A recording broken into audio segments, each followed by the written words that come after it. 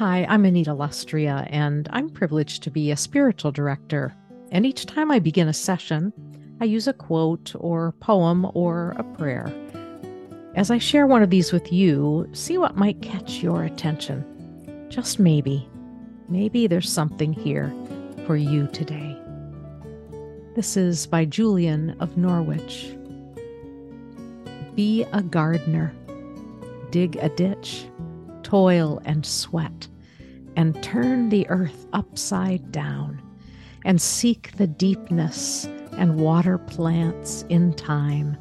Continue this labor, and make sweet floods to run, and noble and abundant fruits to spring.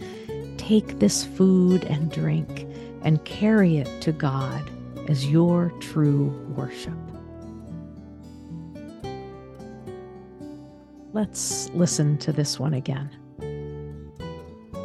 Be a gardener, dig a ditch, toil and sweat, and turn the earth upside down, and seek the deepness and water plants in time.